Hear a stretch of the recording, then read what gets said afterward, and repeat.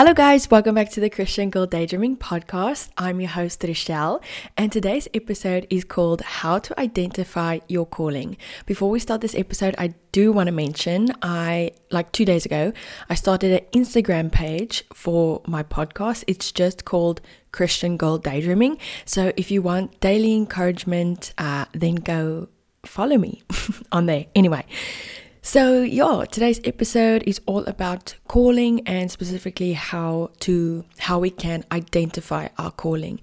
In no way, shape or form am I teaching you anything. This is just what I've observed and what I've seen worked for me when I was trying to figure out what I'm supposed to do with my life and what I've been put on this earth to do. So I have 5 ways that you can identify it. So let's start. Number 1 is seek. So when we want to find out what we were placed on this earth to do, we need to first seek God. He is ultimately the one who placed that calling in your life. Amen. So Matthew 6 verse 33 says, "But seek first the kingdom of God and his righteousness, and all these things shall be added to you." So when we seek God, he will take care of everything, and everything shall be added to you. So how do we seek God? There's many ways you can seek God. You can seek God by spending time in his presence, reading his word, serving in his church. But we need to, above all else, seek him first. Okay, then the second way how you can identify your calling is by noticing it. So 1 Corinthians 7 verse 17 says, "But as God has distributed to each one as the Lord has called each one, so let him walk, and so I ordained in all the churches." Okay, so in this verse we read that God has distributed to each one of us a calling.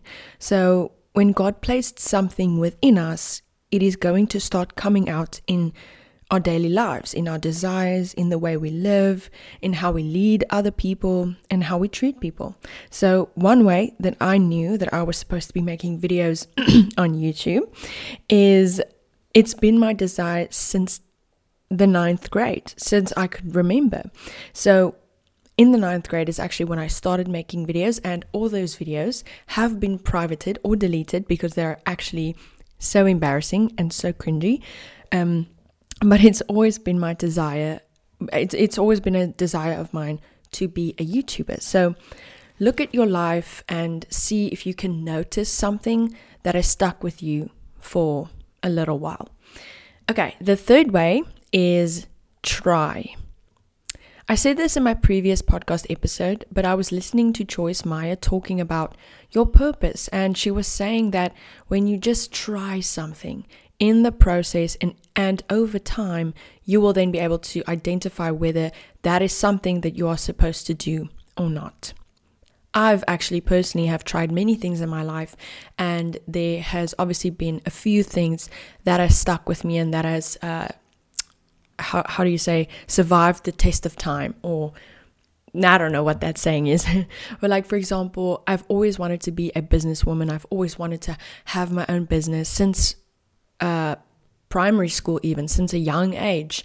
And today I've started my own business. I have my own, clothing brand, clothing company. And it's always been something that stuck with me for a while.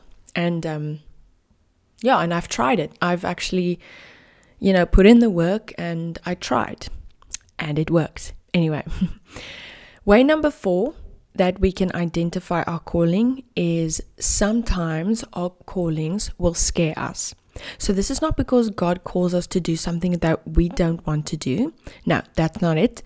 It's the fact that our God is so big and so great, and he wants big and great things for us. So sometimes our calling will intimidate us, or we will feel inadequate or unworthy. But we need to remember that God doesn't call the qualified, he qualifies the called. So don't you think that the God who gave you that calling also gave you the ability to fulfill it, and also gave you everything you needed to, like I said, fulfill the calling? And then lastly, the last way that we can identify our calling is deciding.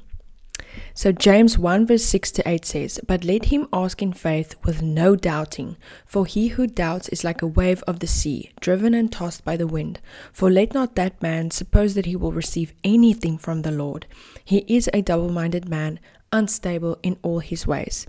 So when we have a made up mind and a decided mind about what we want to pursue, then God can work with that, because Romans 8 verse 28 says, "And we know that all things work together for the good of those who love God, to those who are called according to his purpose." So even if you make the wrong decision, God says that he will still have everything work out for you. But if you are just waiting around for God to give you a sign, or just waiting around for God to speak to you about your calling, or you're just waiting around doing nothing undecidedly, then God can't do anything with that, right? Because you are, like the verse said, unstable in your ways. In our doing, God will do, but in your doing nothing, God can't do anything. So those are the few tips that you can use to identify your calling. But it's important to remember that we need to seek God in our calling, because he has given each and every one of us a specific calling, and he has great things in store for us and our futures. So let's seek God, and let's pursue and work at our dreams and visions daily.